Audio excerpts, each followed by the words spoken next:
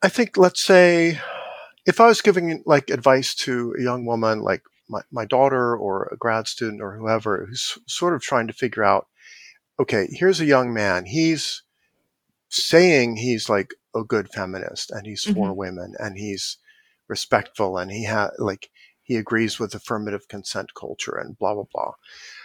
You can always ask for like, what are the real credible signals that he's actually doing anything? Like, what has he actually done in terms of investing time or money or effort or learning into supporting, women or raising his consciousness or other people's consciousness?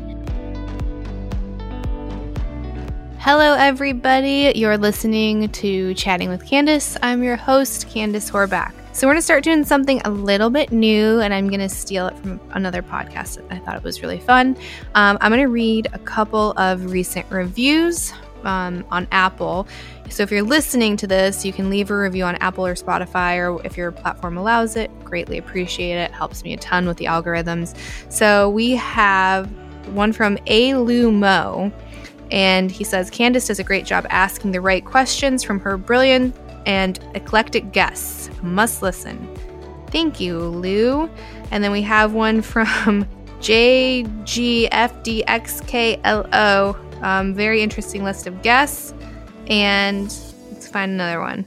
Barry says, not even sure how I found this podcast, but nearly every guest she's had on has been in my wheelhouse, from metaphysical stuff to numerology to quantum physics. Candace has many of the same interests as me.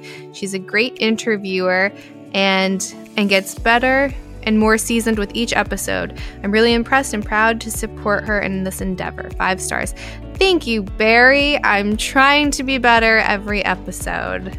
An uphill battle sometimes. And then I want to do a couple quick shout outs to my supporters on Buy Me a Coffee. So I wanted to say thank you so much to Zach. Holy cow, I didn't even see how many coffees you bought. That is a lot. Thank you. That was beyond generous. Thank you, Steve. Thank you, Scouse. Am I pronouncing that right? And Lisa, you all are so amazing. I couldn't do this without you. And as you guys know, all of the funds go directly back into the podcast, whether it's for advertising or production value. So I really appreciate the donations. So we're going to hop straight into this episode. Please help me welcome Geoffrey Miller. Geoffrey, thank you so much for joining the podcast. I've been following you for a while and following your work for a while, and I just think that your insight to a lot of topics is really fascinating. Like, you're a very well-rounded individual, especially on social platforms. Thanks, Candace. I appreciate that. Yeah, I have pretty wide interests, but most of my research focuses on kind of psychology and sexuality.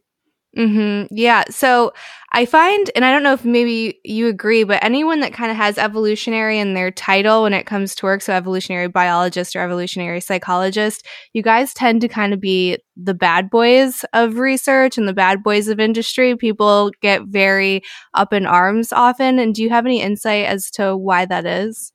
It has a lot to do with kind of everything turning very political and everything becoming like a virtue signal of, like, I'm a good person because I believe this and this and this. And, weirdly, the last 50 years or so, the kind of blank slate idea that there's not really human nature and genetic differences between people don't really predict anything, and there aren't really any meaningful sex differences.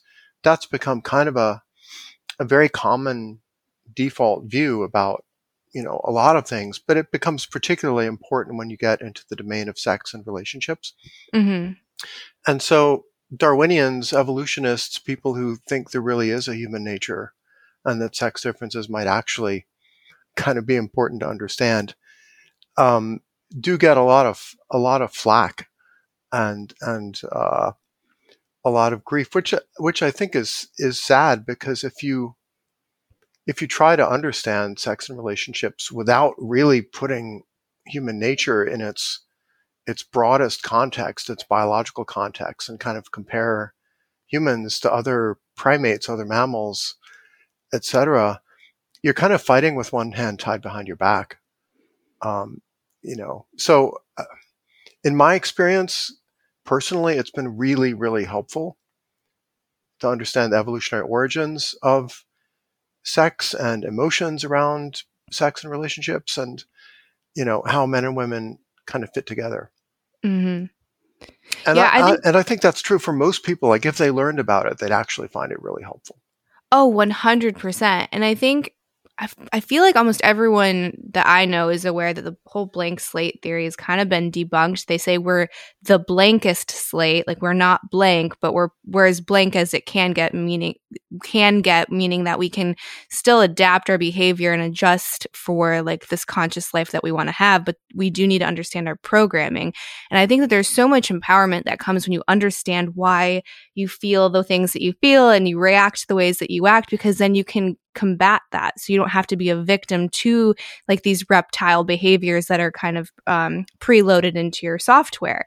And it's like I read some of these books, especially now, and I'm like, I wish that I had this when I was in high school, because it would have made me understand my emotions a lot better. It would have made my relationships a lot better, because I think we often justify how we feel and we take that as an objective fact. And then everyone has to respect that fact because I feel a certain way, rather than tackle these emotions that I might be having that are probably maladaptive, especially when we talk about things like jealousy, which I'm sure we'll get into. But today, for example, I never read comments on YouTube. I cut myself off from that a long time ago because it wasn't healthy. And I feel like personally, I have the most toxic following on YouTube compared to other platforms. So I just stay away. And I recently did a more conservative podcast, and I was on 2 of them. It was for Blaze TV. And I already knew what I was getting myself into. It's like, what did you think? You were to go and everyone was going to just open their arms and love you in the comment section? Like I knew what was going to happen, the reality of it. But for some reason this morning, I went into the comment section and it just set my whole day into this spiral. So I was having this natural response to get defensive and try to take an articulate or an insightful approach to something that was clearly happening to me from an emotional standpoint. So I had the opportunity and I guess the know-how to recognize my own inner state and then tackle that because I didn't want to feel those things. But then I could recognize in the comment section, you see things that are virtue signaling, right? Which are, this is not moral, or this isn't, her lifestyle is this, that, or whatever. And people having to wave this flag to justify their stance. And often it's at the expense of somebody else. And I just want to be like, if you would just read a book on human behavior or sexuality, you would be able to kind of dissect it and not think I'm this supervillain that you think I am. Yeah, and it's really hard to be active on social media because, if you're out there and you're engaged with the public and you have followers, whether it's Twitter or YouTube or a Substack or like whatever it is, like the emotional and cognitive burden of dealing with the haters and the trolls and the negative feedback, it's extraordinary. And it's not something that I think previous generations would have had to deal with. Like, look, if you're a journalist, maybe in the 70s and you write something, maybe there's a handful of people who will like write a letter to the editor and kind of complain about it, but you're not getting instant grief from, thousands of people, all of whom like have an agenda, want to do some virtue signaling, and are often repeating talking points that they've just kind of picked up from mainstream media. And they're almost, acting as if they're kind of like non-player characters, like they're just conduits for views that they didn't invent. Right. And that are just kind of borrowed from somebody else. No, I totally agree. And I think that that's the difference between waking up and kind of just drifting. And you have all these tools. Like there's no excuse in this day and age not to have the insight, except for you just don't have the curiosity and you're not following it.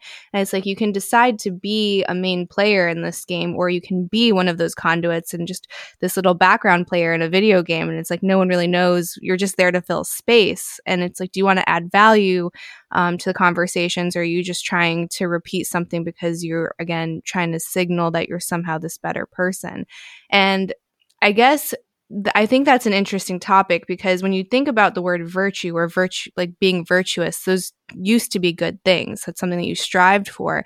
And now it's kind of tainted and taken on this different meaning. And you've talked about reclaiming that.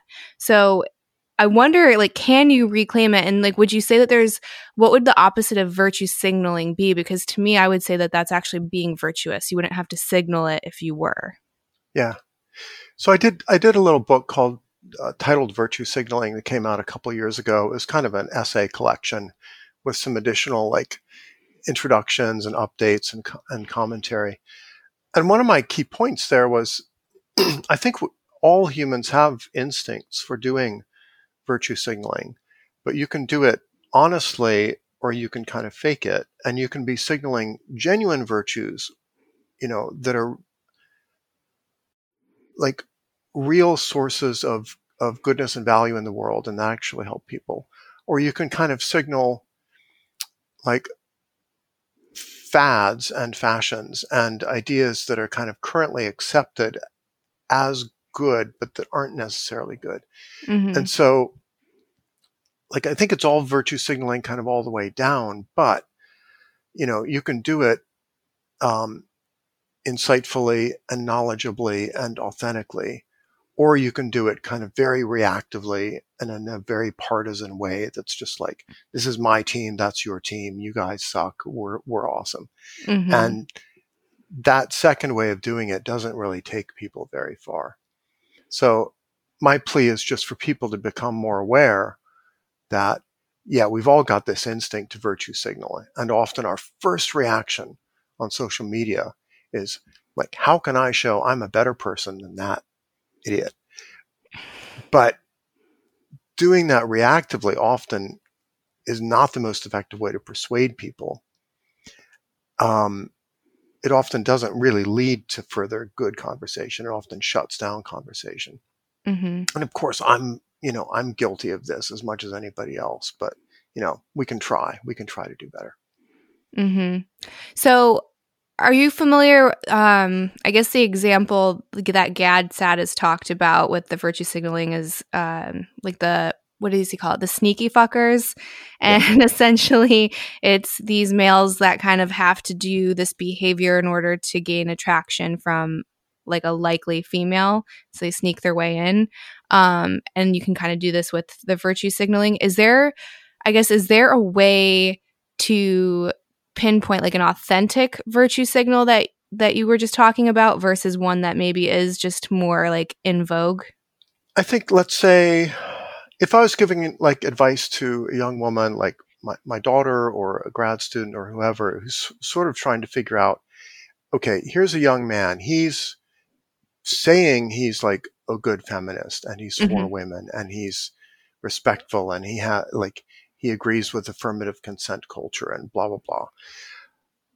You can always ask for like, what are the real credible signals that he's actually doing anything? Like, what has he actually done in terms of investing time or money or effort or learning into supporting, women or raising his consciousness or other people's consciousness, versus is he just kind of recycling ideas and catchphrases?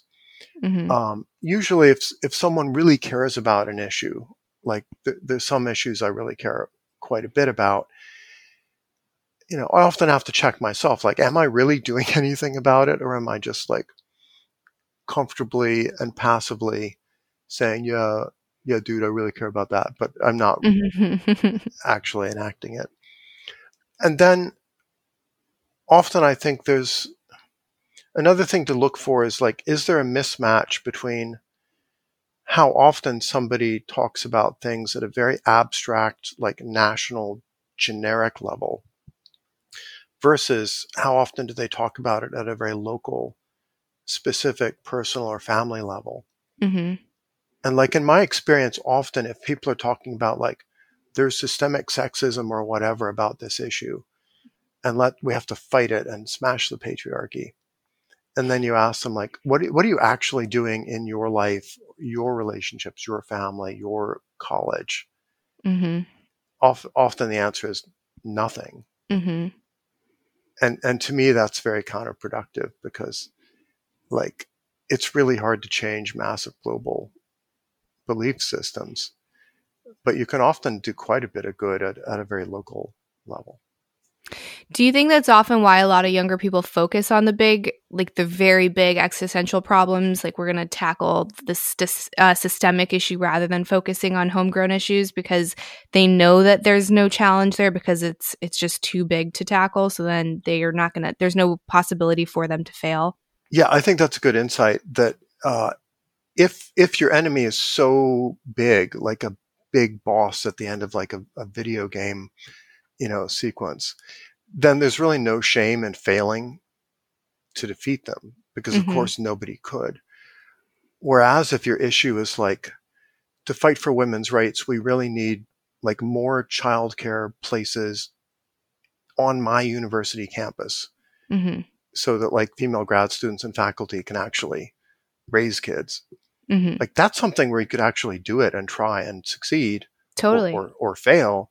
And like if you devoted like a tenth as much energy to that local issue as you do to talking about the global issue, you might actually make a difference. No, I totally agree. And I just think I also would suggest a lot of these issues that a lot of people think exist or are so prominent if you were to take it down to a local level, you'd probably be like, I don't see it. Yeah. I don't see that issue here. So then maybe you have to reevaluate, like, does this monster even exist? Or is someone dangling something intentionally to avert your eyes from what they don't want you to see? I know it's kind of exactly. vague, You can do that reality check of asking right. like, and we see this a lot in universities where, a small number of like activist students will say, this university is systemically sexist or racist or whatever. And then you ask like, how exactly does that manifest itself in our department or our school or whatever? And like, they don't actually have an answer. Right. They can't point to anything specific. It's just like, well, vaguely like, I'm unhappy, therefore there must be some problem that exists. Yeah, that was one of my moments that kind of woke me up. So when I was in university, I was taking this women genders class, and they show you these really heartbreaking, like true stories of people that have, like been abused or murdered or whatever on campus for being divergent sexually in some way, and they intentionally make you feel like there's no way that you can't after you watch these documentaries. And she was saying how bigoted the South was and how Southern universities, these people are more at danger and they're ostracized, and, went on and on because I went to school in South Carolina. So I found out that there was no like pride group or gay like club on campus, and it got shut down or something. And it was kind of alluded that it was shut down because, people weren't welcoming. So I was like, okay, I'll just revamp this club and then I'll hand it over to whoever wants to be president because I'm not part of that community, but like I'll get it off the ground.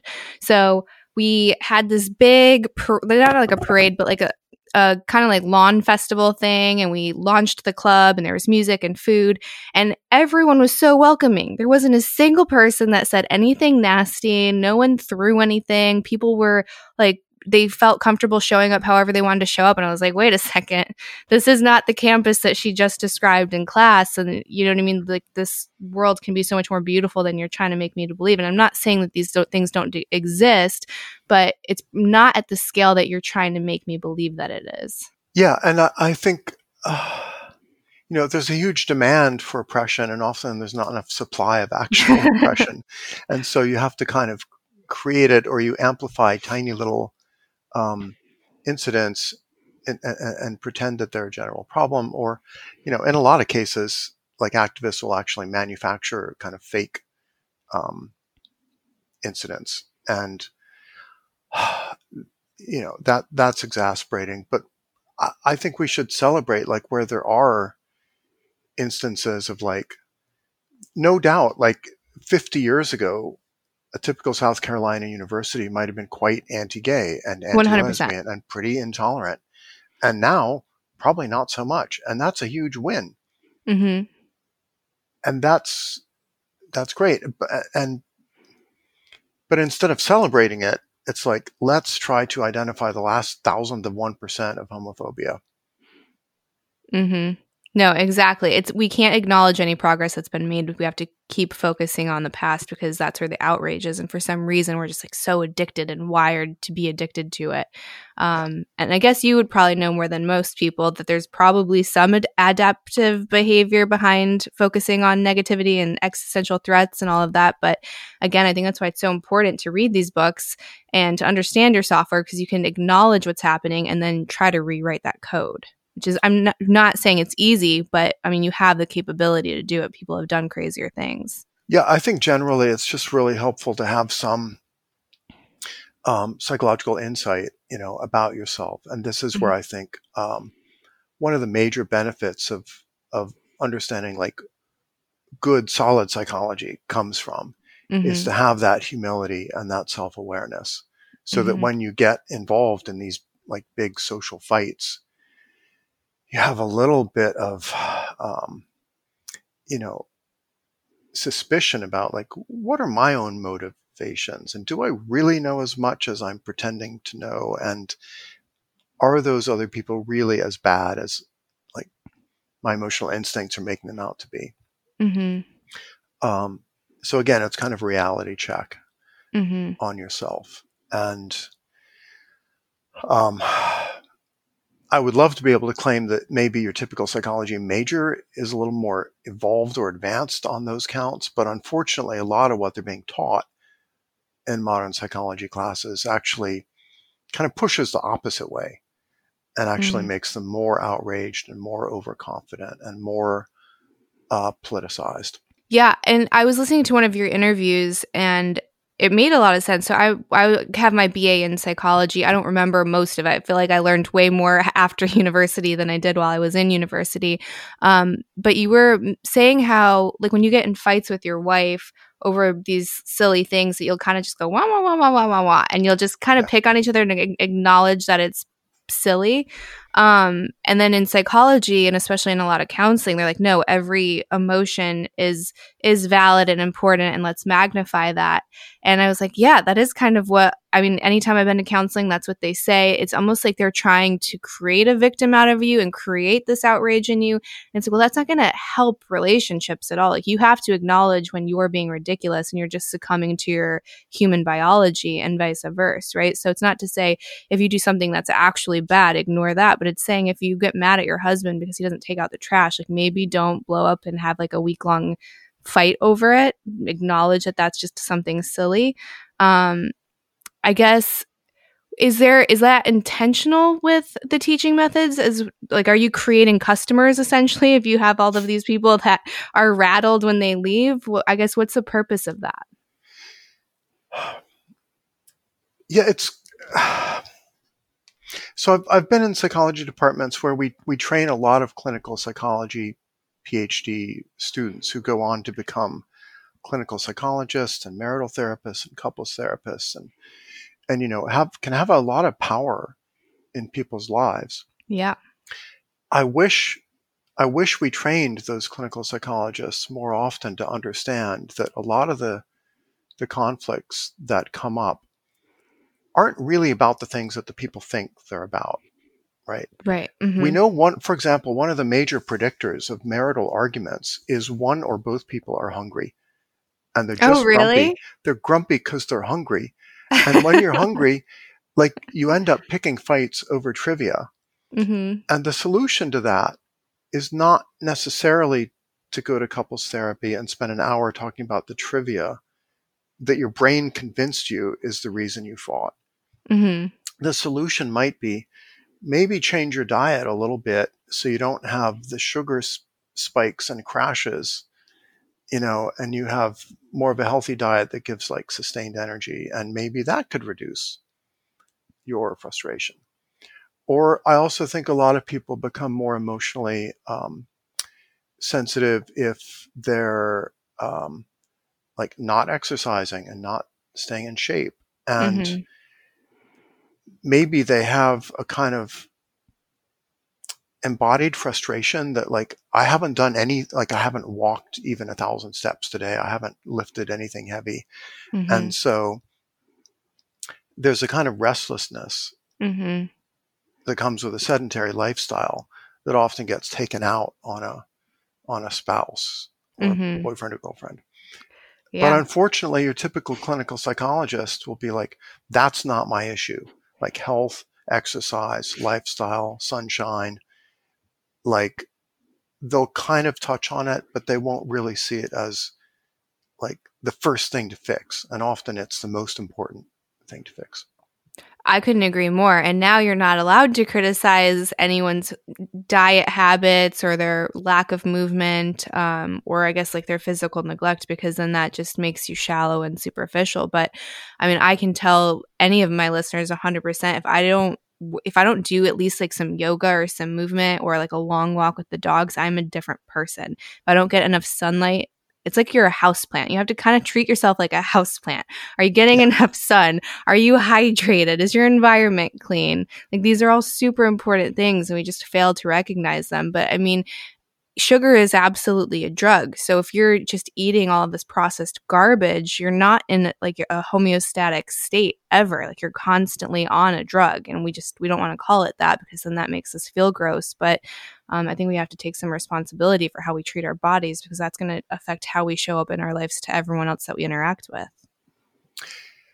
Yeah, and I've been to a few paleo lifestyle conferences, like Paleo FX is a conference that happened in Austin, Texas. I went to some of those, and one thing that's striking about the paleo conferences is like everybody's in incredible shape and super sexy and hot, and like you look at the guys and you're like, I want to be like that guy, and the women are like, ooh, so good, and but they also seem very emotionally resilient, and when you talk to them about their relationships, you get the sense that like there's a lot of stuff that would annoy your ordinary sedentary people that just don't annoy these paleo people. They're like, if I'm going to CrossFit 5 times a week and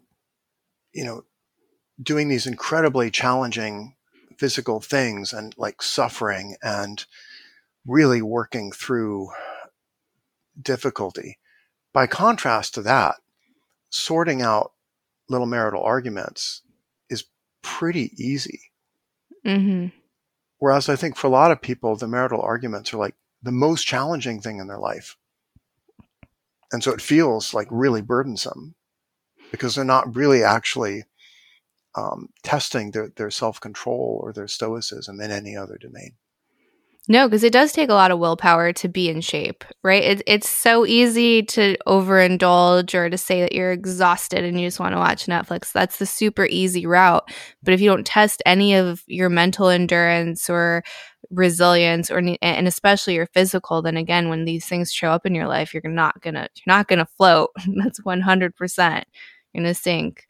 And of course, the other big benefit to taking care of your body is people will tend to have more sex in a relationship if they're in shape. Their sex hormone levels will be better regulated, and they'll like feel more energetic. And if their partner's in shape, they'll be more attracted to them. And we know from marriage researchers like John Gottman that a really good index of how good a marriage is you just take like the number of times per month that you have sex, and you subtract the number of times per month you have an argument, right? And that's pretty much how good the marriage feels to both people. Oh, wow. So like often you don't really need to reduce the number of arguments. You just need to increase the amount of sex, which is like a major way that you kind of resolve arguments or prevent them.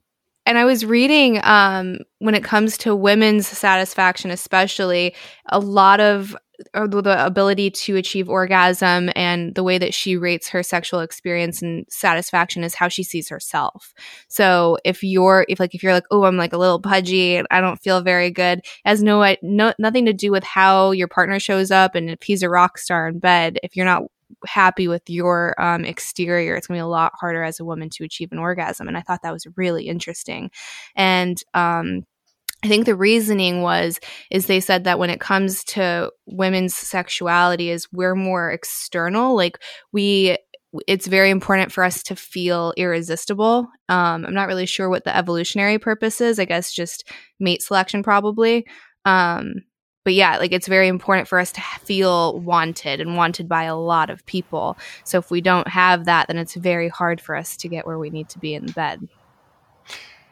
Yeah, and this is a big theme in women's romance novels, right? The protagonist, the woman character you're following, the most exciting thing to her is when the man, the alpha male or whatever, like the object of her desire, finds her so irresistible that he will take any risk, do anything, overcome any obstacle, to be with her.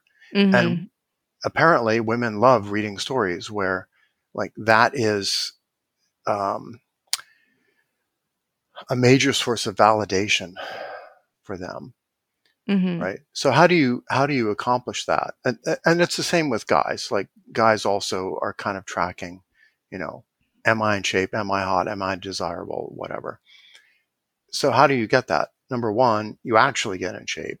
But number two, you check in with your partner about, do they actually find you attractive?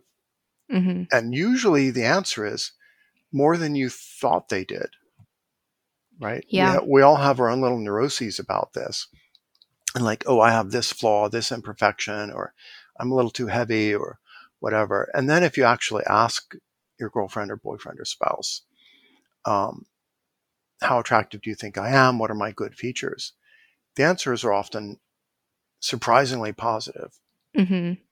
and very reassuring. But I think often married people kind of get in the habit of not giving each other enough praise just for like beauty or handsomeness or whatever. Mm-hmm. Because we think, oh, I'm only allowed to praise them for their behaviors that they do that's helpful to our marriage or home or kids. And instead, what a woman might be seeking is just like daily affirmations that she is desirable. Mm-hmm. And guys often also crave that. Oh, absolutely. And I think it's so easy to get complacent or to just make the assumption that they must know I'm attracted to them. I married them after all, or I've been with them for however many years. They know.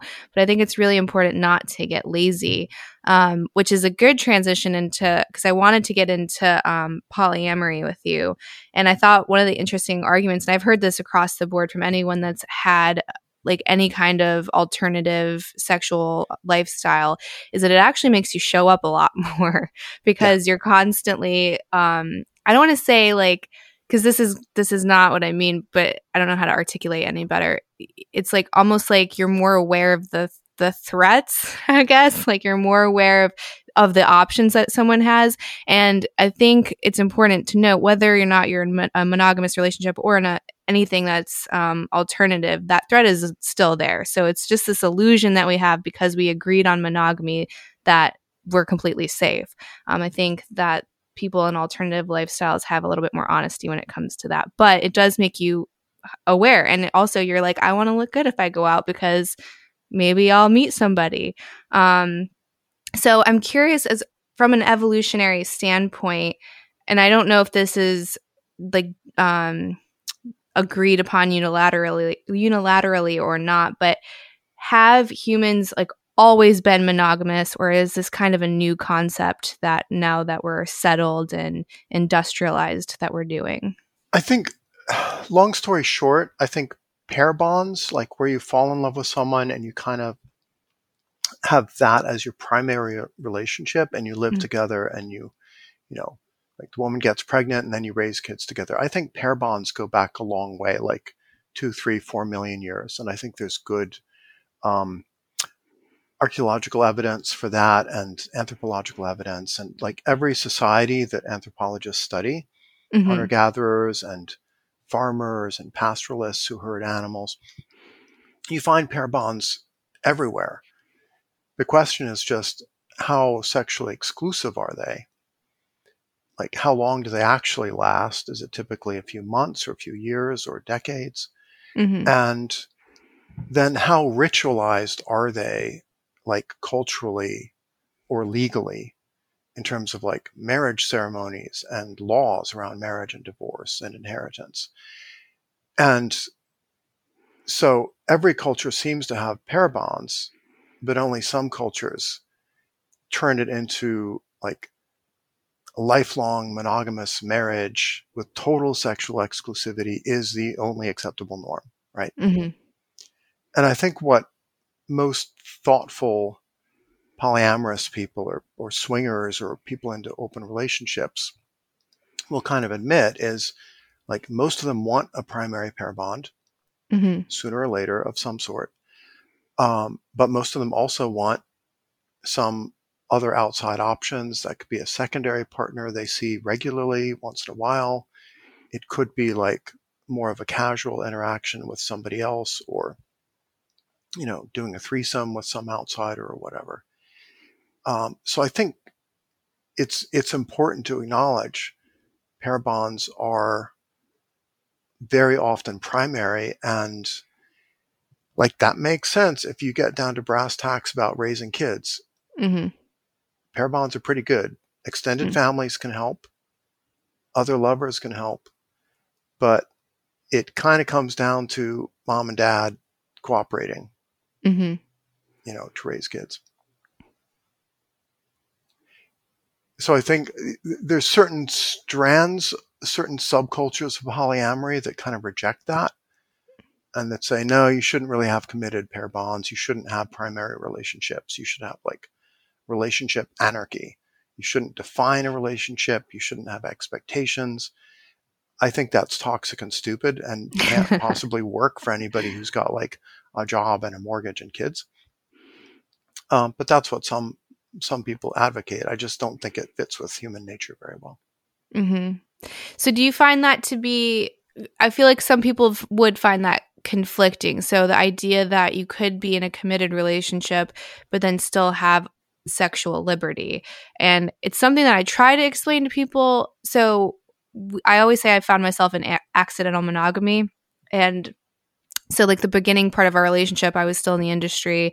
So we were open because I wasn't going to go shoot and then have him be a good little boy at home. That wasn't fair for anybody.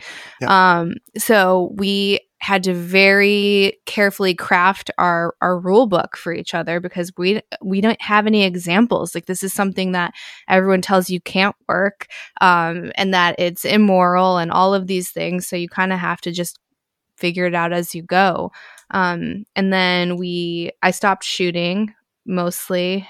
We had a baby and life changed, and now we're like monogamish, and it's great. But people think that because throughout the time that I was shooting, you can't be committed to a single partner because you have these extracurricular activities.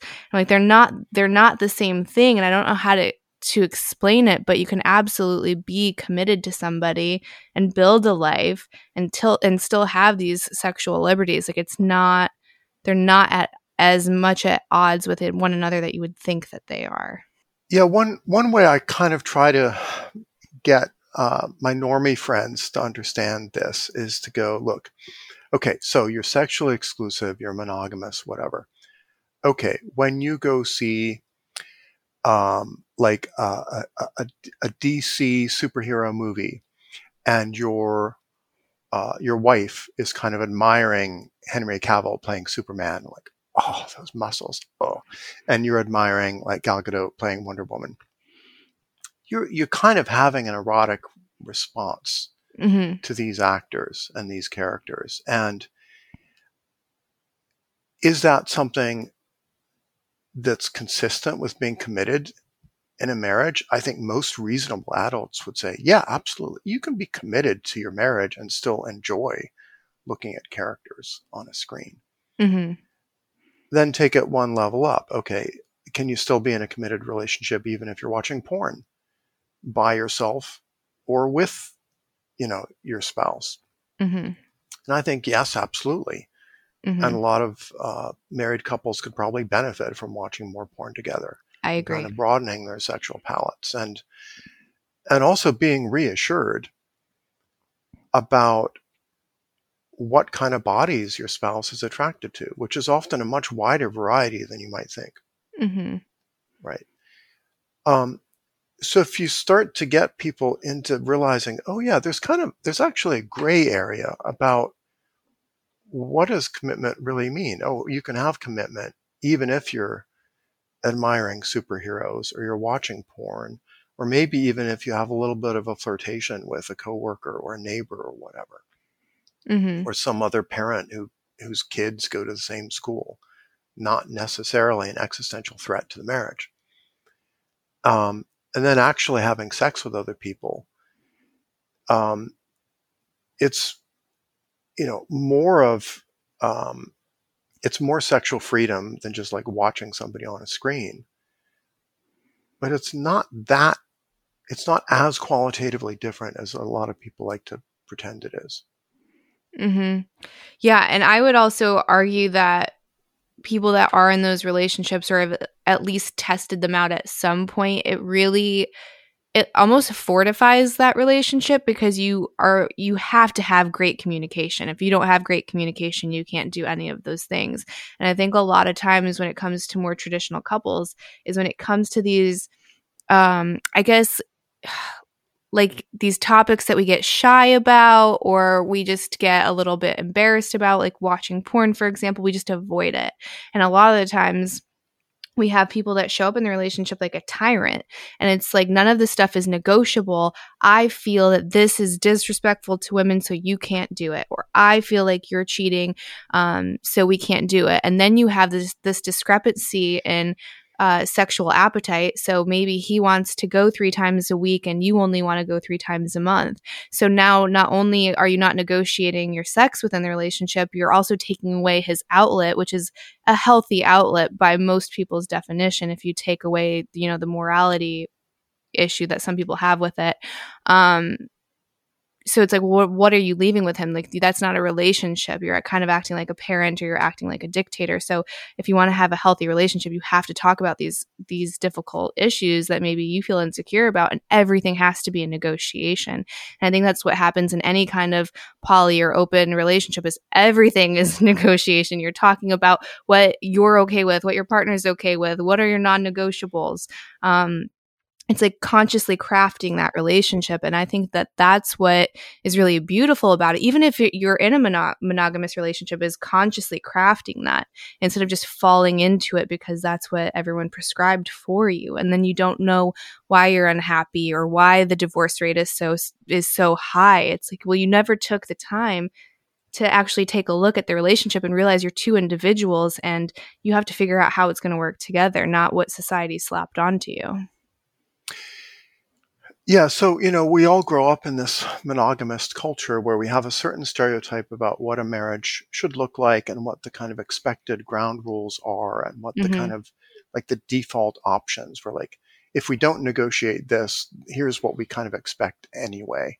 And that could be based on what your parents do, what the media says, what Hollywood says is normal.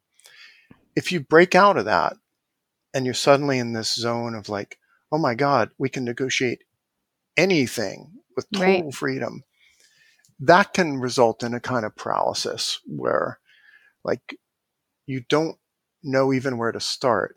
So one thing I've been trying to do with some other sex researchers is try to figure out what are the kind of best practices and the things that typically work for these alternative relationships. And we've actually gathered survey data from about 1,200 people who are mostly in poly or open or swinger relationships. And we can kind of track what predicts relationship quality, what predicts sexual satisfaction. And so far, it looks like a couple of key things are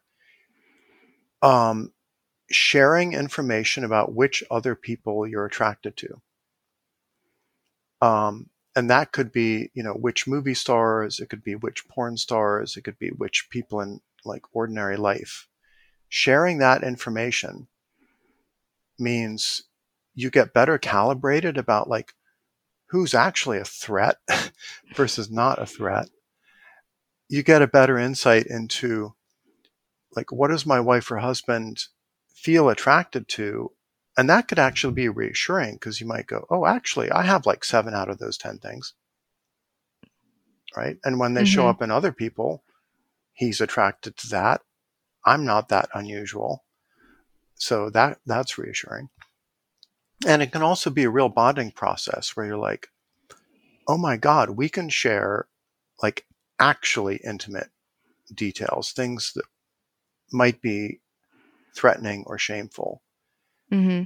And then you feel like, oh my God, we have a superpower as a married couple that we can talk about stuff that 90% of married couples don't have the guts to actually share with each other. Mm-hmm. No, I think the communication level of people that have explored that, or even just, again, consciously crafted their monogamous relationship, is so much stronger than that just, drift into it. When we were expecting our first child, there was this book. It's called the fourth trimester or something.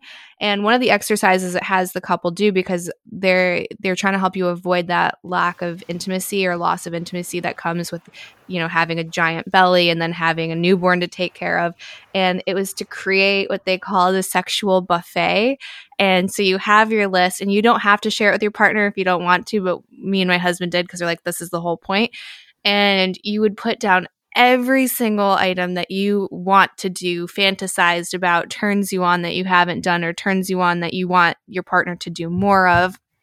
And I found that to be such like a fun and unique bonding experience, because there was some stuff on his list that I was like, really? Like, you're into that's, I didn't know. And he did the same thing. And then it's just this fun, lighthearted way to kind of rediscover each other sensually.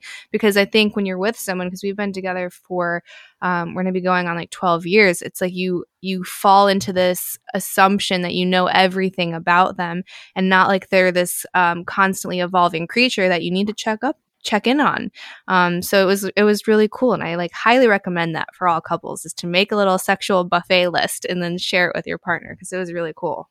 Yeah, totally. And, you hear these sort of horror stories from like my clinical psychologist friends, and look, they're always very careful to be like respectful of privacy and anonymity. But sometimes they'll be like, oh, I was doing therapy with this couple and they've been married like 30 years. And the guy finally came out and said, I've always had an interest in bondage and shibari and like tying people up. And the wife will be like, oh my God, for 30 years, I've been wanting you to tie me up. And there's like so much lost opportunity. Mm-hmm.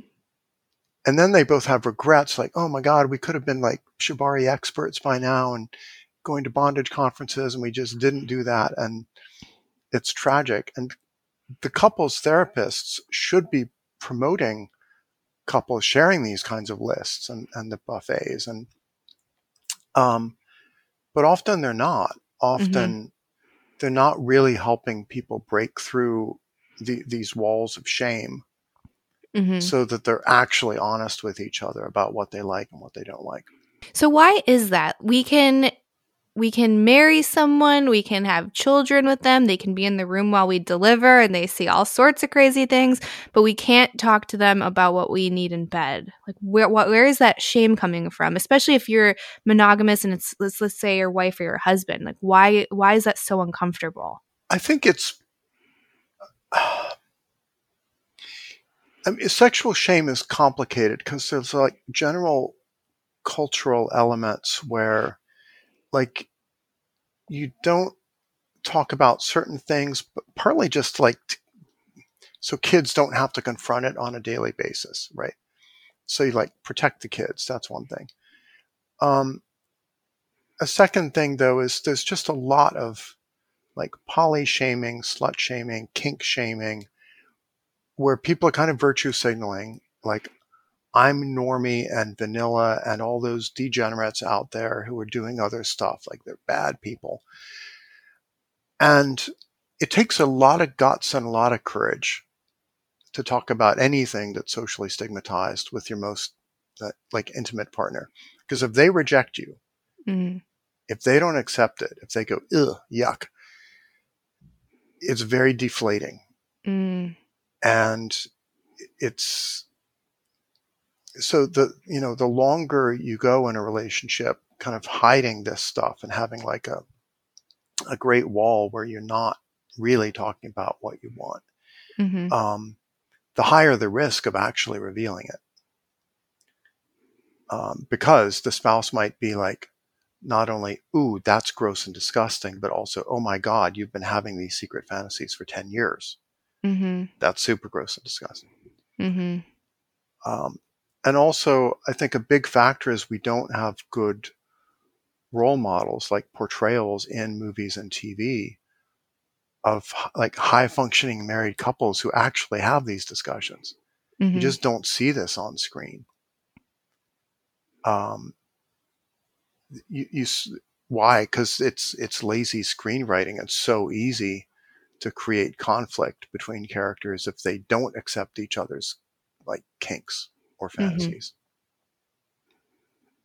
No, that makes a lot of sense. So I was curious, did you see that recent article? It was saying that 40%, I want to say, I wish I had it saved. I think it was 40% of Gen Z, and pretty close to that of millennials identify it as LGBT in that category as something. And then I was reading one of your articles and it was saying that people that are in, as you stated, poly relationships. So that's anything that's an open, so open, poly, swingers, etc. That's actually higher than the gay community. Is that still accurate with this younger generation coming up, or has Right. that been updated? Yeah, that's a good question. So probably we don't have really good data on this, but probably among millennials and Gen Z, like people under, let's say under age 35, poly and open relationships are surprisingly common. Like they're not the majority. We're not sure. It might be like somewhere between probably 5 to 15% of people under 35 are in some kind of open relationship where there's some Mm-hmm. negotiated degree of like non-exclusivity. Mm-hmm. And the percentage of people who have like at least tried that at some point in their life is probably quite a bit higher. Mm-hmm. The previous data about what percent of people are LGBTQ, it was well under 5% until just a few years ago. Mm-hmm. And then you get this dramatic increase in kind of like woke culture and trans rights and a lot more kind of awareness of LGBTQ, where it becomes kind of a badge of honor Mm-hmm. rather than a badge of shame to be in that category. Mm-hmm. Personally, I think sexual orientation is largely biological in terms of like how attracted you are to a particular sex, particularly for males, Mm-hmm. right? I think an awful lot of males are like really deep in their hearts, basically either straight or gay, and there's like some bisexuality, but it's not that common. Mm-hmm. I think for women, there's a lot more kind of flexible bisexuality. There's a lot of data on this. Mm-hmm.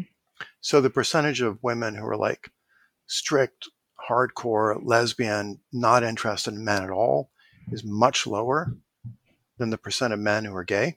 Mm-hmm. But there's a lot more women who are kind of like, yeah, I'm attracted to women, I'm attracted to men. I could go either way depending on social circumstances. Mm-hmm.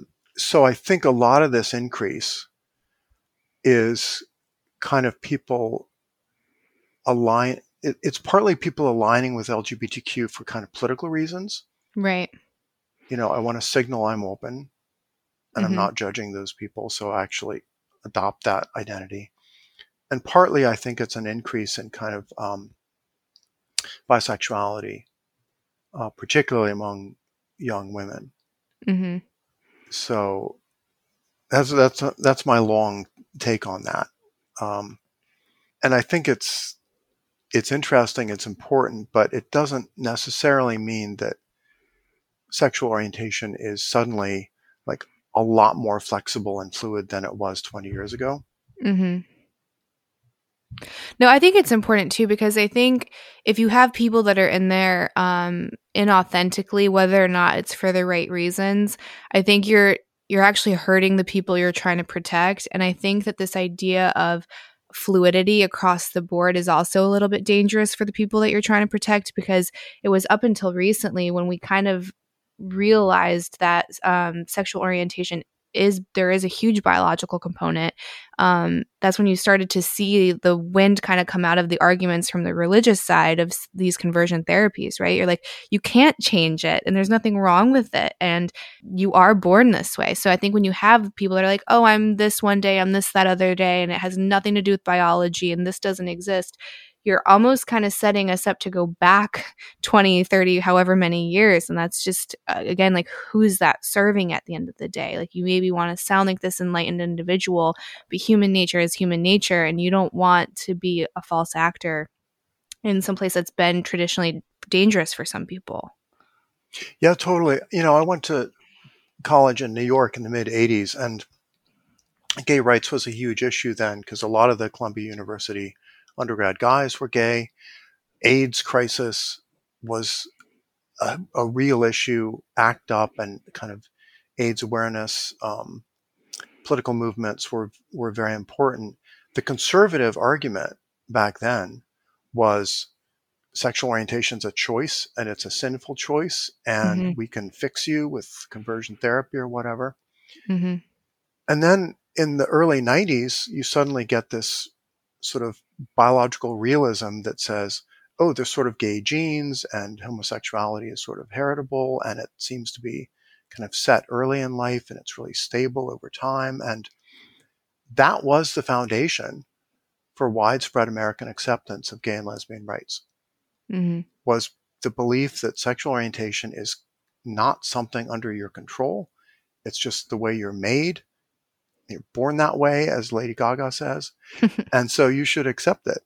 And that led very quickly into acceptance of gay marriage. Very and one of the fastest changes in social attitudes ever. And that was all based on seeing sexual orientation as mostly biological. Now, if you challenge that, I think you're right. That opens up a whole political can of worms where, if you can see a rapid increase in LGBTQ, you could also see a rapid decrease if, the political winds shift in the other direction. And they always do. And that's the thing that people fail to recognize right now. It's if their team is the one that's in charge right now, they're doing all of this behavior that they think is okay. But it's like, okay, well, imagine your opposition with the exact same amount of power that you want to have right now. That doesn't help the masses. Like, we need to be like this collective unit and stop fighting one another and realize that the real threat is the people that want to hold on to this power forever, right? Like, what do you care about? You want to be freed to live the life that you want in a safe environment. Almost everyone wants that. So how do we protect that? It's certainly not by taking rights away from other people and voices away from other people. So that gets a little bit frustrating for me, especially on social media. I have to remind myself, I'm like, it's not real life. It's the small amount of people that are on Twitter and on YouTube and in the comment section, and this doesn't reflect the majority of people. And I'm like, you guys aren't seeing it. We're about to crash into the iceberg.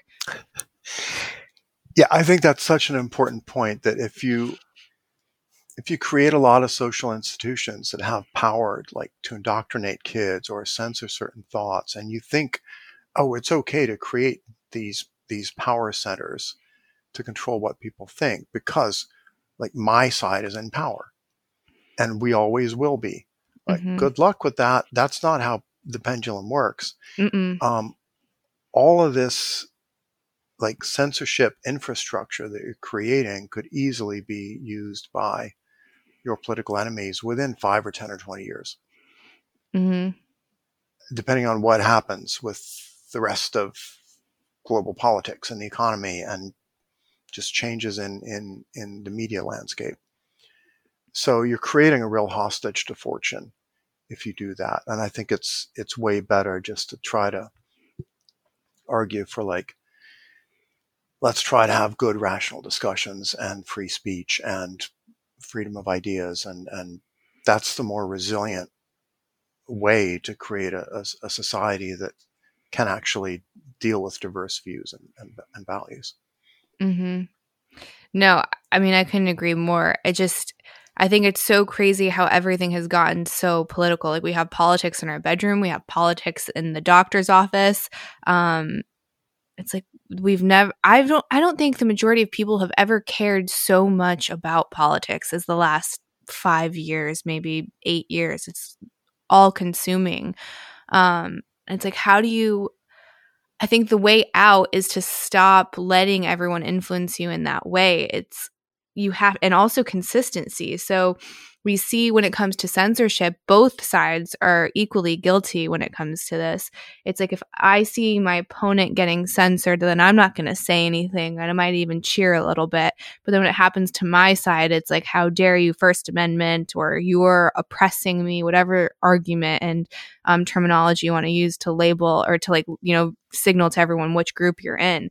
But for example, you have like these payment processing companies that are telling you how you can spend your money and who can bank. And that's crazy. But you see a lot of the conservatives who are allegedly all about free speech and autonomy being quiet about it because they start with the sex industry. So anyone that's, you know, a performer or sex worker or whatever, like, they're getting shut down. And they're like, well, we're not going to say anything because it's for the moral high ground. And it's like, okay, well, what happens when you're not allowed to buy a gun? What Yeah, happens when they say that that's exactly. not allowed? That's the Yeah, next thing. It's totally. absolutely the Yeah, next thing. yeah. It's really hard for people to kind of extrapolate, like even 5 or 10 years into the future. How will this go if things shift even a little bit? Mm-hmm. And I think you're totally right. Like, some of the big bottlenecks in current culture are not what does the government approve of. It's like, what does Amazon Web Services approve of in terms of hosting sites? Mm-hmm. What do the payment processors and Visa and MasterCard and PayPal, what are they not willing to handle? What kind of businesses are the banks not willing to handle? Like, will they handle, you know, the revenue if you have like a legal cannabis business, or an OnlyFans account, or you want to trade crypto or Mm-hmm. whatever? And one of the reasons I'm very pro crypto is I think it can kind of do an end run around those kind of centralized controls over, like, who's allowed to trade what kind Mm-hmm. of goods and services for other forms of value. 100%. I think it's the only way that you get around all of these inflamed institutions, because at this point it's absurd. We're supposed to be, quote, the freest country in the world, and I mean, you can't even do a legal business, right? Like legal cannabis, and you can't bank. That's crazy. But you can have a pharmacy and you can bank, and it's like, how many people have those pills killed? A lot more than that joint. That's Yeah, 100%. So whose best interest are we serving here? It's not people. It's not health. Not yeah, protecting anybody. yeah. Yeah, so I'm really big in the decentralized movement too. I'm like, let's just speed this up along before anything gets crazier, because I don't know where things are going. Yeah, and with like poly and open relationships, there's also a lot of institutional barriers to acceptance of that. I would not necessarily argue that we should have like plural marriages, like legal contractual Well, that's arrangements. happened, right? Like, I feel like I saw, I don't know if it was a catchy headline, but it was like 3 men that got married, and the 3 of them adopted a child. And I thought that was a little crazy, because then what Was happens if someone breaks up or divorces? right. It can get very complicated. And like, in principle, you could have marriage contracts among multiple people that were kind of um, as long and complicated as like contracts among the founders of a startup company Mm-hmm. about like what happens if the company goes bankrupt or splits or whatever. Like, you could do that. It would be dramatically more complicated than most existing marriage laws, and I wouldn't necessarily advocate that. But the same kind of institutional barriers that can prevent people from having those kinds of marriages um, could also be used, like, to stigmatize people who, uh, let's say, have too many kids. You could have like woke eco activists who say if you have more than 2 kids, you should be unbanked, you should be stigmatized, you should be treated just like people who aren't vaccinated now. Mm. Okay. And there again, if you don't have ways to avoid these systems of centralized control, you could easily have a a society where that kind of antinatalism and anti-baby and like there's too many people in the world, that could be weaponized against parents potentially. Yeah, I was and I've heard this from a couple people, and I think it was either one of your interviews or articles, but they was saying that being in an open relationship of any sort also comes into play in custody, and that can be used against you. And to me, this connection that people try to make with consenting adult sexuality and somehow the harm of children is so frustrating. It's so frustrating because, again, if you're trying to help the kids, like, let's be honest about where they're threatened, protect them. I think we all agree, protect kids against, stumbling onto a porn site, protect kids from the consequences of divorce, all of these things, and abuse, yada, yada. But we're not going to do that if we're pretending that just because you are in an open relationship or if you're polyamorous or if because you've done porn, then all of a sudden that makes you a threat to the child, because that's not true. It's just simply not true. And any argument against that or anyone that disagrees with me, you're coming strictly from a morality argument. And I would say there's this quote, and no one likes it when I say it, and it was like in one of Jamie Wheel's books, and it says, eating people is only wrong if you're not a cannibal. And it's obviously very hyperbolic, but it's to prove you that morality is this huge spectrum. And as a culture, we try to agree on most of the things collectively so we can coexist. But I would argue that when it comes to sexuality, we have such a sanitized view of it that we can't have an honest conversation. So if like anyone were to try to calls anyone because of my career choice, I would come for them because I'm a kick-ass mom and my decisions with my career have nothing to do with how I parent. Nothing to do with it. Yeah.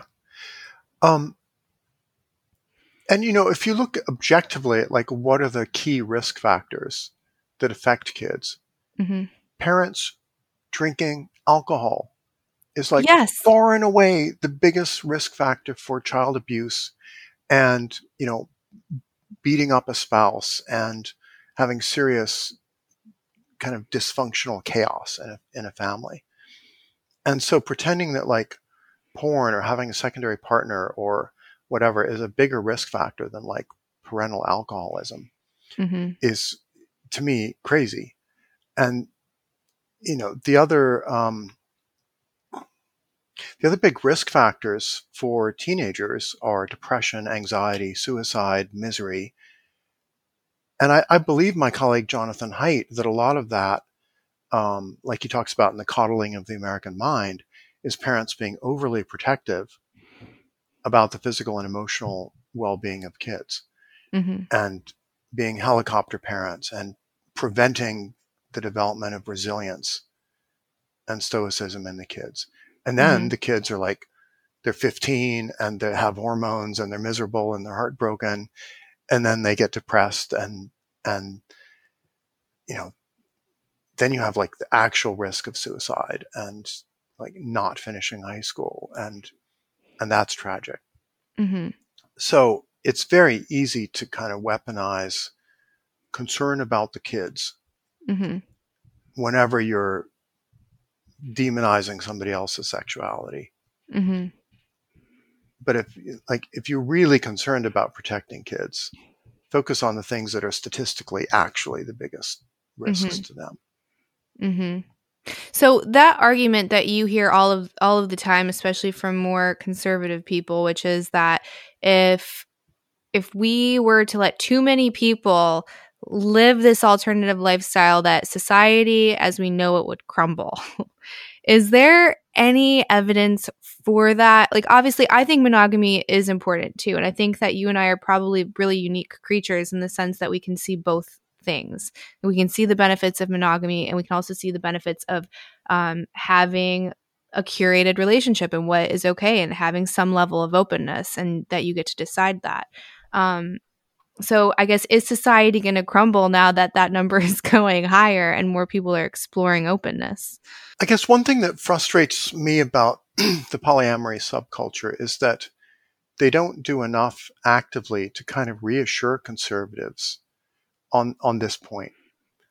I think the way to win over conservatives, at least that I've found in my experience, is to be like, we do believe pair bonds are important.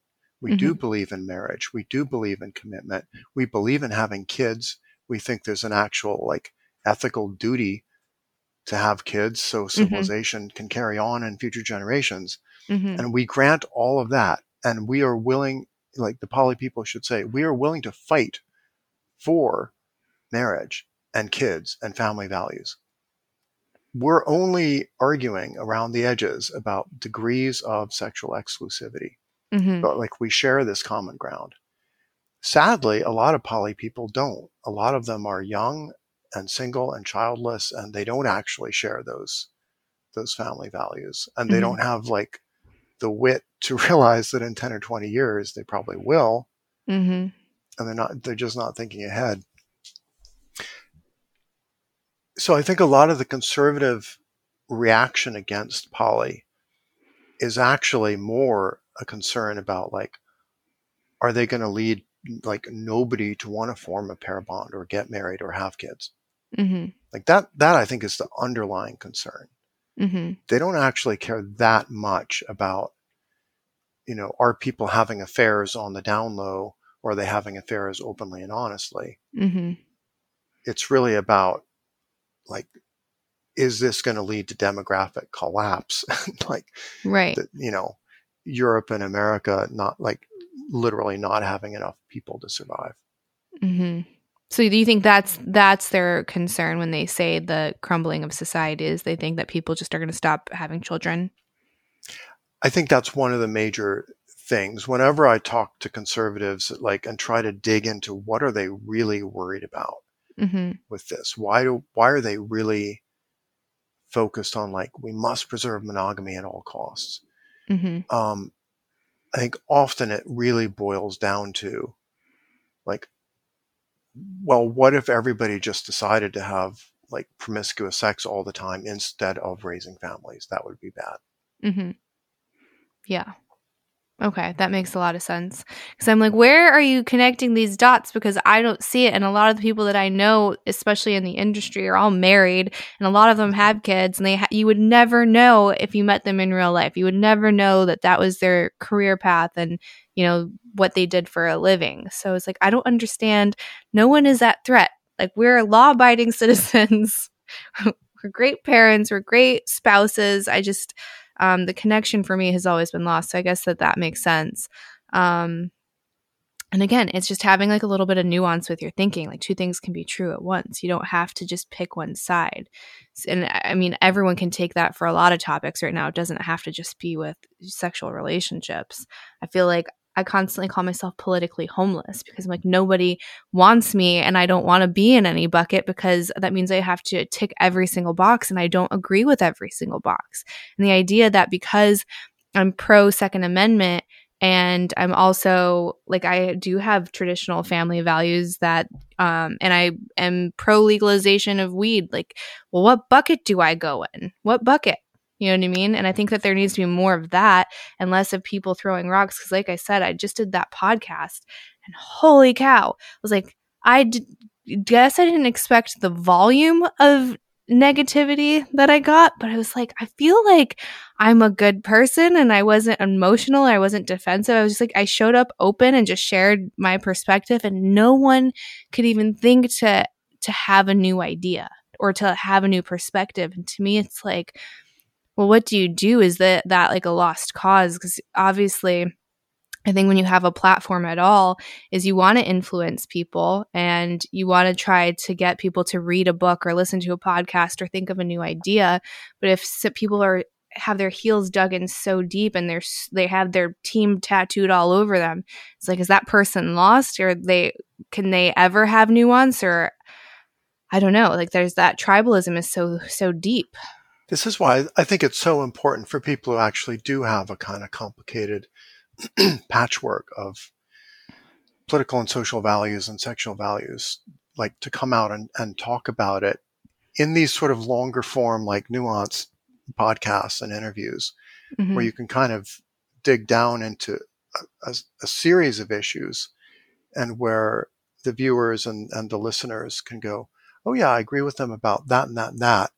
and not about that and that, but because I agree with them about some of it, I'm willing to think again about the things I think I disagree about and really like wrestle with them.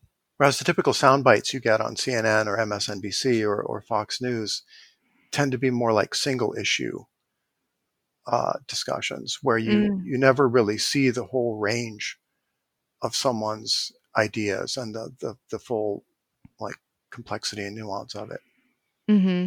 Yeah, you're like, well, they like guns, so they must be racist, or Yeah, they smoke weed, so they must be a blue-haired hippie. Like, you just kind of surmise a person to just this one concept. And I mean, you can't do that with yourself usually, so why would you do that to somebody else? It just seems so unfair. But I guess our minds are a little bit lazy that way, and we just want to get to the point quick.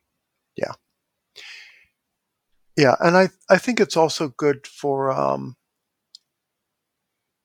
I mean, one downside, for example, of the pandemic and the work from home and remote working is it used to be you'd actually have to interact with coworkers on a kind of regular basis and maybe even have drinks after work and maybe talk about politics. And then you're reminded that, oh, these are good people. I trust them at work. They're good at their jobs, but they also disagree with me about 40% of the stuff that Mm-hmm. I think is important. And yet we can have civil discussions face to face about it.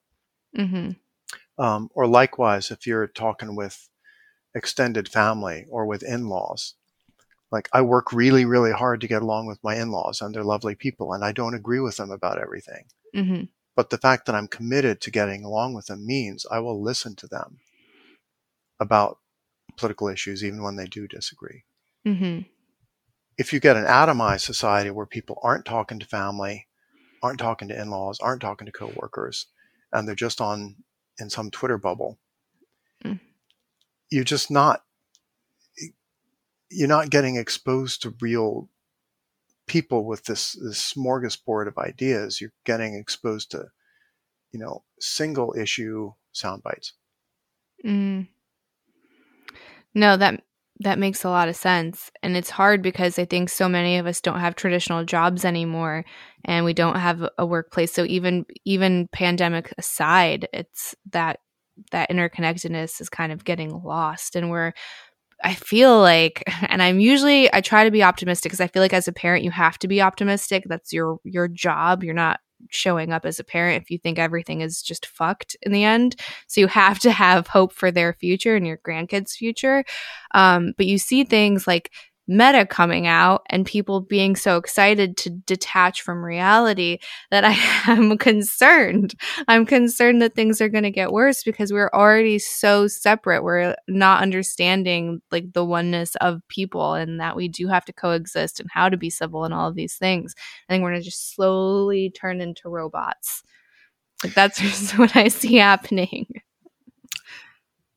Yeah, and it'll be very interesting to see how these metaverses and virtual reality kind of play out in terms of marriages.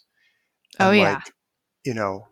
what would it be like to interact with a spouse in the metaverse where like my avatar could look like anything my spouse wants it to look like. Like I could look like Henry Cavill as Superman and she could look like Wonder Woman. And then like, will that, I could easily imagine it leading to people not being very happy with their like actual physical bodies or appearance. Mm-hmm. But I could also imagine it reminding people that like there's a deeper basis for my attraction to my spouse than the physical body. Mm-hmm. Like it might put more of an emphasis on uh, playfulness and creativity, and like you might be able to connect with them in the metaverse in a way that is actually kind of hard to do in real life. So it could be quite liberatory for couples. Um, Mm. but I can also see the downsides of like isolation, as you talked about. Right, because the other one requires work and effort. And a lot of people are tired or they don't want to do it or they have these bad behaviors. But I think it also emphasizes the importance of that like that coupling and like that main partner choice is this is all going to fade. It doesn't matter what you look like when you're 20 or 30 and how hot you are. At some point, everyone ends up to a raisin. So you Yeah. have to have these other attributes to keep you stimulated and keep you connected, and maybe not in like an erotic way, but still like a sensual way. So like holding hands and rubbing backs and doing those little things to show, that you care and you're speaking your partner's love language, all of those things. I think it makes you have to be a more well-rounded individual. Yeah, the typical happy marriage now involves like a lot of just hanging out together and hoping that you can find a Netflix series that you both like. Mm-hmm. And in the future, I think it'll be more like figuring out what activities can we do, hopefully together, in some metaverse that maybe is a little more active than Mm-hmm. exploratory and playful. Mm-hmm. Because if you're both just passively consuming Netflix series, like you're not actually bonding that well. Like it's Mm-hmm. sort of, you're coexisting and you're kind of sharing an experience, but it's in a very passive way. Mm-hmm. Yeah, most people would probably hate how my husband and I watch shows because one of us is constantly pausing it. And I'm like, what do you think about this? Or what Yeah. would you do with this? And I get like really heated, especially with some of the shows. My mom and I were watching the new Sex and the City, and my husband refused to. But he's like, why are you watching this if you hate it so much? And I'm like, I invested 17 seasons into the show. I have to watch this new one no matter how woke it got. So there's all of these issues that are real life issues, unfortunately, right now with, kids coming home and identifying as non-binary, but not even wanting that label because like labels are so passe. And I'm like, oh, and then the school was in on it before the parents knew. And I'm like, what do you think about this? And he's like, you need to calm down. We're like constantly picking apart these shows and like the psychology behind it and like real world applications. So it's a little less passive in this household, but there's definitely shows where I'm like, shut up, Kevin Costner's on, and I'm watching my Cowboys. Exactly. Yeah. Yeah. So, I guess one of the last ones I wanted to get into, because I feel like it's important, and you touched on it a little bit, was the topic of jealousy. And I find that really interesting because a lot of people come to me and they're like, well, how do you get over it? And a lot of people want this really quick 5-minute handbook on how to overcome jealousy. And I don't have that. I don't know if you have that. I think if anyone did, they'd be very, very wealthy. But I think it's important to point out, which you've done, is there are certain behaviors that we reflexively have that we know are not okay. They're not okay in society, so we have to work them out. So you can't get mad and just like pop your partner in the face. Like that's not okay. And we have to work to not shout. We have to work to communicate in a healthy way. So we do put in the work for other emotions. But when it comes to jealousy, for some reason, it's like this righteous feeling that we have and this entitled feeling that we have. And it's something that it's like, how dare you expect me to work on it? Because it's there for a reason. And I'm sure that it is to an extent, but there is also an unhealthy level of jealousy that I've seen a lot of people have. So I guess, what would you say, I guess, is the initial, why is jealousy there from an evolutionary standpoint? And then is it healthy or in our best interest to figure it out, like to learn how to manage it? I think to manage it, you have to acknowledge it and you have to kind of validate it that this is a real emotion. It has deep evolutionary roots. It's been around millions of years. It has important functions in protecting pair bonds and minimizing certain kinds of costs. And it's legit. And the fact that someone is feeling sexual jealousy or emotional or romantic jealousy is to be expected. That is what happens if you have a social primate that evolves with pair bonds and wants to protect those pair bonds, right? Mm-hmm. So I think the first step is like you have to challenge the view that jealousy is just a social construct, or it only came around the last few thousand years because of like patriarchy or ritualized marriage or agriculture or whatever. I think that's bullshit. It runs very deep. You see jealousy in every single culture that's ever been studied. So acknowledge it's real and it's powerful. But then I think that the pep talk you can give people is to say, as you mentioned, there's so many other emotions that are equally powerful that we learn to manage and inhibit and like habituate to. And like road rage, when you're driving around and someone cuts you off and puts you in immediate physical danger and you feel a rage response of like, if I had a rocket propelled grenade, I would blow them up right now. Like, you learn I shouldn't do that and I shouldn't act on that rage. Why? Because the cost of acting on it is much bigger than the benefit. Mm-hmm. And so we have social stigma against acting on your violent, aggressive impulses, right? Or challenging people to duels just because they like insult you on social media. We don't do that. I think we should bring duels back. I have. There's certain people I would love to get into a duel with, and I think I'd win, but I probably wouldn't. So the pep talk is to remind people, like, you've mastered so many emotions, dozens and dozens of emotions you've mastered throughout childhood and adolescence and adulthood. Why do you think jealousy is like the one thing that could never be controlled? Mm-hmm. Because there aren't any role models of people doing it very well. And there aren't that many examples of like couples who are out and open and who talk about, here's how we manage jealousy. Mm-hmm. So it's just kind of a taboo to talk about it.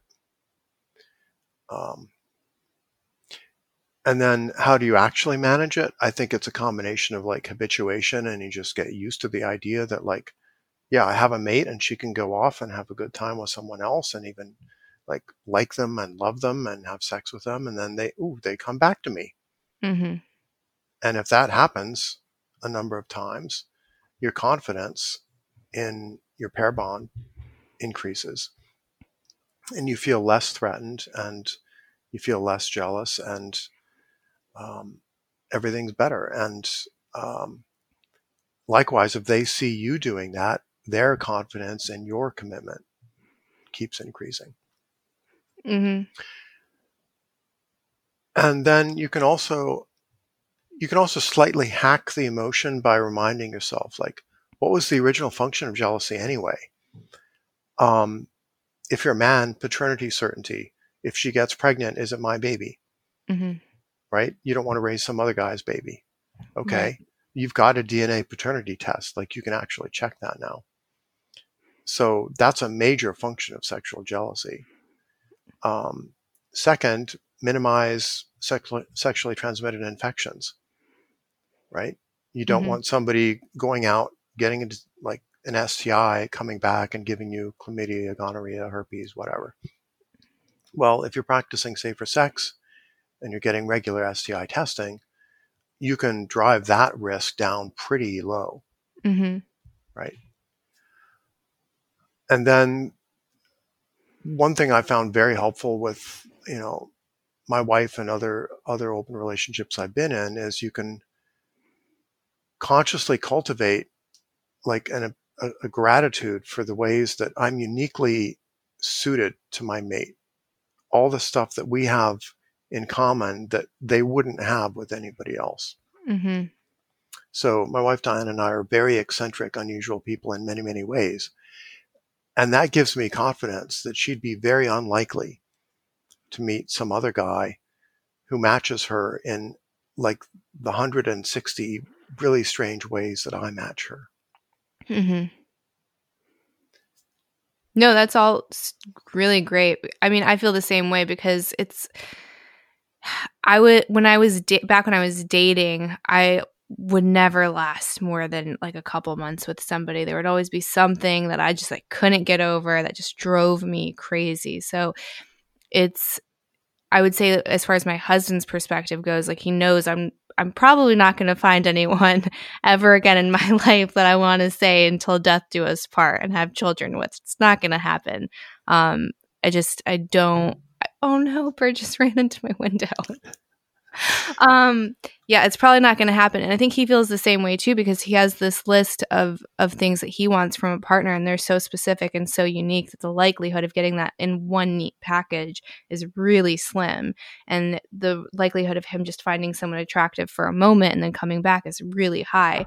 And I think, like you said, you get that repetition and you realize the fear is the loss of that person. But you have it's not warranted because they keep coming home and they still love you and they keep showing up as a partner and doing all the things that you do. So you, I think, quickly realize that emotion isn't justified for that situation. And even again, if you're in a monogamous relationship, and let's say, and I know men that have been like this, they wouldn't let their girlfriend go out on girls' night. That's how jealous they were. It's like, you're not allowed to go have drinks with the girls because I don't know what you're going to do or who's going to talk to you, right? Like, heaven forbid a man come up to you at the bar. So I feel like when it's that level of jealousy, you absolutely owe it to yourself and to your partner to figure it the F out, because that's not healthy and that's not going to serve you. And if you think that your relationship is so fragile that a casual conversation over a glass of wine at a bar with a stranger is going to implode your relationship, you didn't have a relationship to begin with. Yeah, and I think a crucial thing is, like, if you're very jealous and controlling of your partner, then, like, if you're a guy and she's going out and she's interacting with coworkers or random guys at bars, all of them are like putting their best foot forward, and they're doing their mating effort, and they're being absolutely as fascinating and funny and interesting and dominant as they can be, and she's seeing the best of them, right? And if you never allow her to experience like a whole weekend with that guy or a couple of weeks dating him, she never has the opportunity to get bored, frustrated, exasperated, and to realize, oh, he seemed really good at first, but actually, on like 80% of things, good old husband is better, right? So if you're super controlling, what you're basically doing is setting up a situation where the wife is thinking always the grass is greener with him. I could have a better relationship with him. You know, he's so hot. I bet I would be fascinated for the rest of my life with him. And then that never gets reality tested, because she can't actually spend enough time with him to remind herself like why she first fell in love with you and why you're still actually more compatible than she would be with anybody else. That's a really interesting perspective. I think that's the case with anything. If you're too controlling, or if you're inserting yourself into, I guess, threatening situations or what you perceive to be threatening situations, you're constantly manipulating the interactions that your partner has with other people. So let's say that some guy comes up to her at a bar and you're just getting out of the restroom and you catch it. And I know so many hotheads that would go over and puff up their chest and be like, that's mine. And like they feel like they have to stake that claim. But what I find more interesting is if the guy kind of laid back and just kind of watched to see how things would naturally unfold, no matter what you want out of the relationship. Like, let's say you guys both committed that you're monogamous and you can't cheat, blah, blah, blah. Just see how it unfolds. Because I think if you interject yourself or if you manipulate that situation, it's not honest. And now you don't know how your partner would react, and you don't know what's actually there and what the parameters of your relationship are. So I think that you're actually creating a more, like, it's just like this facade that you're deciding to have instead of recognizing the reality of your relationship. You know what I mean? So like, is she going to cheat on you? Is he going to cheat on you? Or is he going to flirt? And then, you guys are going to go have hot sex later because now you guys got to role play, right? Like, see what's going to actually unfold, and then you know what you're working with. But I think so often we just we're so scared, we have to control and keep everything like really tight and neat, that we don't know what our reality actually is. Yeah, and the funny thing is, if you're in that situation, there's some guy who's trying to chat up your wife. The unconfident, insecure thing is to go up to him and immediately challenge him and be like, oh, if I don't immediately establish my physical and social dominance over him, then he's a real threat, and like she might actually run off with him. That's such a loser mentality. Like, the real alpha move is to be like, hey, you introduce yourself to the guy and you get to chatting with him and you think, if my wife is interested in him, maybe he's a cool dude. Let's have a conversation. And that shows the confidence and the power that I have things that my wife values that most other guys don't have. And I know it, and she knows it. Mm-hmm. And this other guy needs to learn that. And like, you can do it in a very confident, friendly, non-possessive way. And I think if you do that, a wife's respect for you will actually like increase. Mm-hmm. Whereas if you're jealousy possessive, that's what an unemployed loser does. It's not attractive. Yeah. Mm-mm. Well, no, I'd have to ask another question if you have time, because Sure.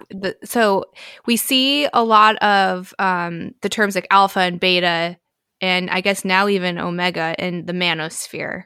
And I'm curious because I feel like with other animals, you have alphas, and then you have these animals that can develop into alphas. I think one of these books I was reading, there's like certain monkeys and their chest has like a red patch.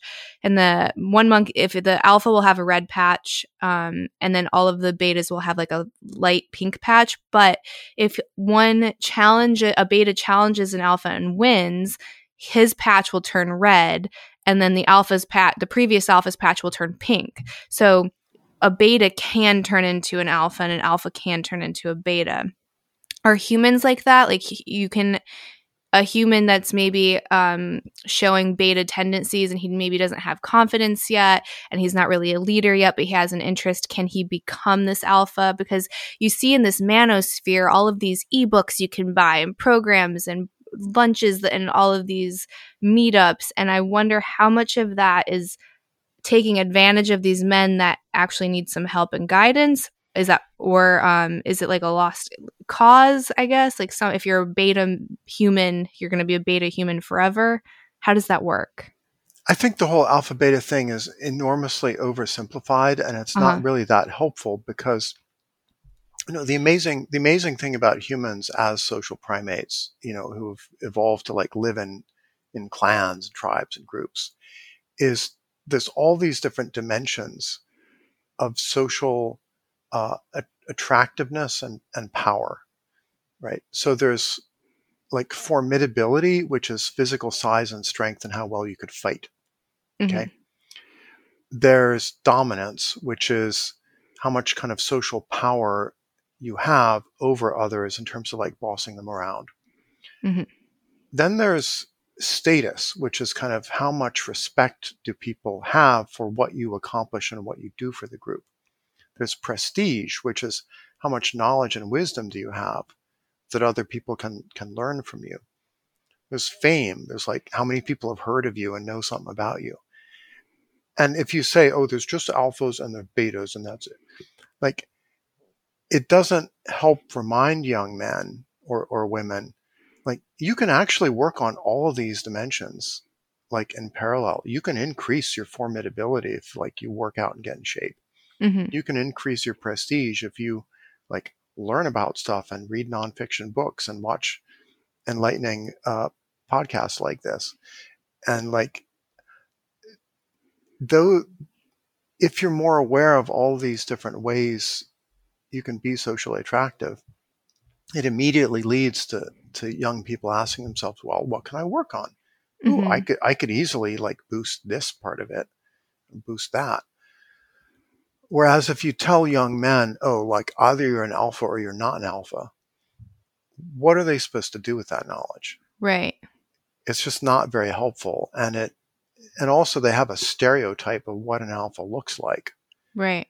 That is a lot more about like Dwayne "The Rock" Johnson than like Elon Musk or than like movie director Zack Snyder or anybody So I else guess who's doing Elon awesome would stuff. be considered an omega from what I've heard. So like omega is like you have a lot of the attributes of an alpha, like you're still sexually desirable, but in a non-traditional way. So maybe you're like a brilliant scientist or an inventor or a professor, whatever it is. So it's not like being this big chiseled guy. So I guess now they have their own category. Yeah, the trouble is if you frame like physical dominance as the the most important form of being an alpha, you're actually missing a lot of what women are attracted to. So yes, women are attracted to dominance, no doubt, but it's not the only thing. Mm-hmm. And particularly if you're a young man, you might not have the social confidence and the formidability and like the sexual experience to really succeed in projecting that kind of dominance. Mm-hmm.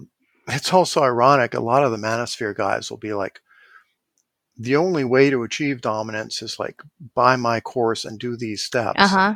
Yeah.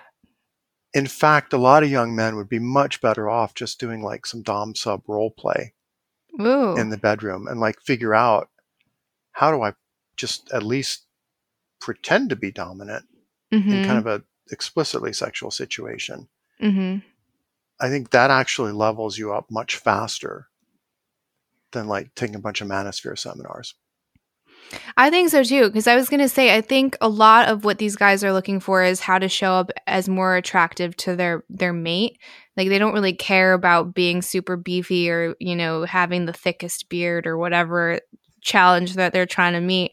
And I think a lot of women, we just want a leader in our relationship. You know what I mean? We want someone that makes us feel secure and safe, and that they're not going to melt down in the face of adversity. So I think it's just, reading the right books, consuming the right content, showing up how you want to, and sexually embed. And I think role playing is a great way because it's a lot more liberating, because if you can be a little bit more playful and goofy and mess up, and then hopefully you have that open communication where your partner is like, I really liked when you did this. And you're like, okay, I'll do more of that.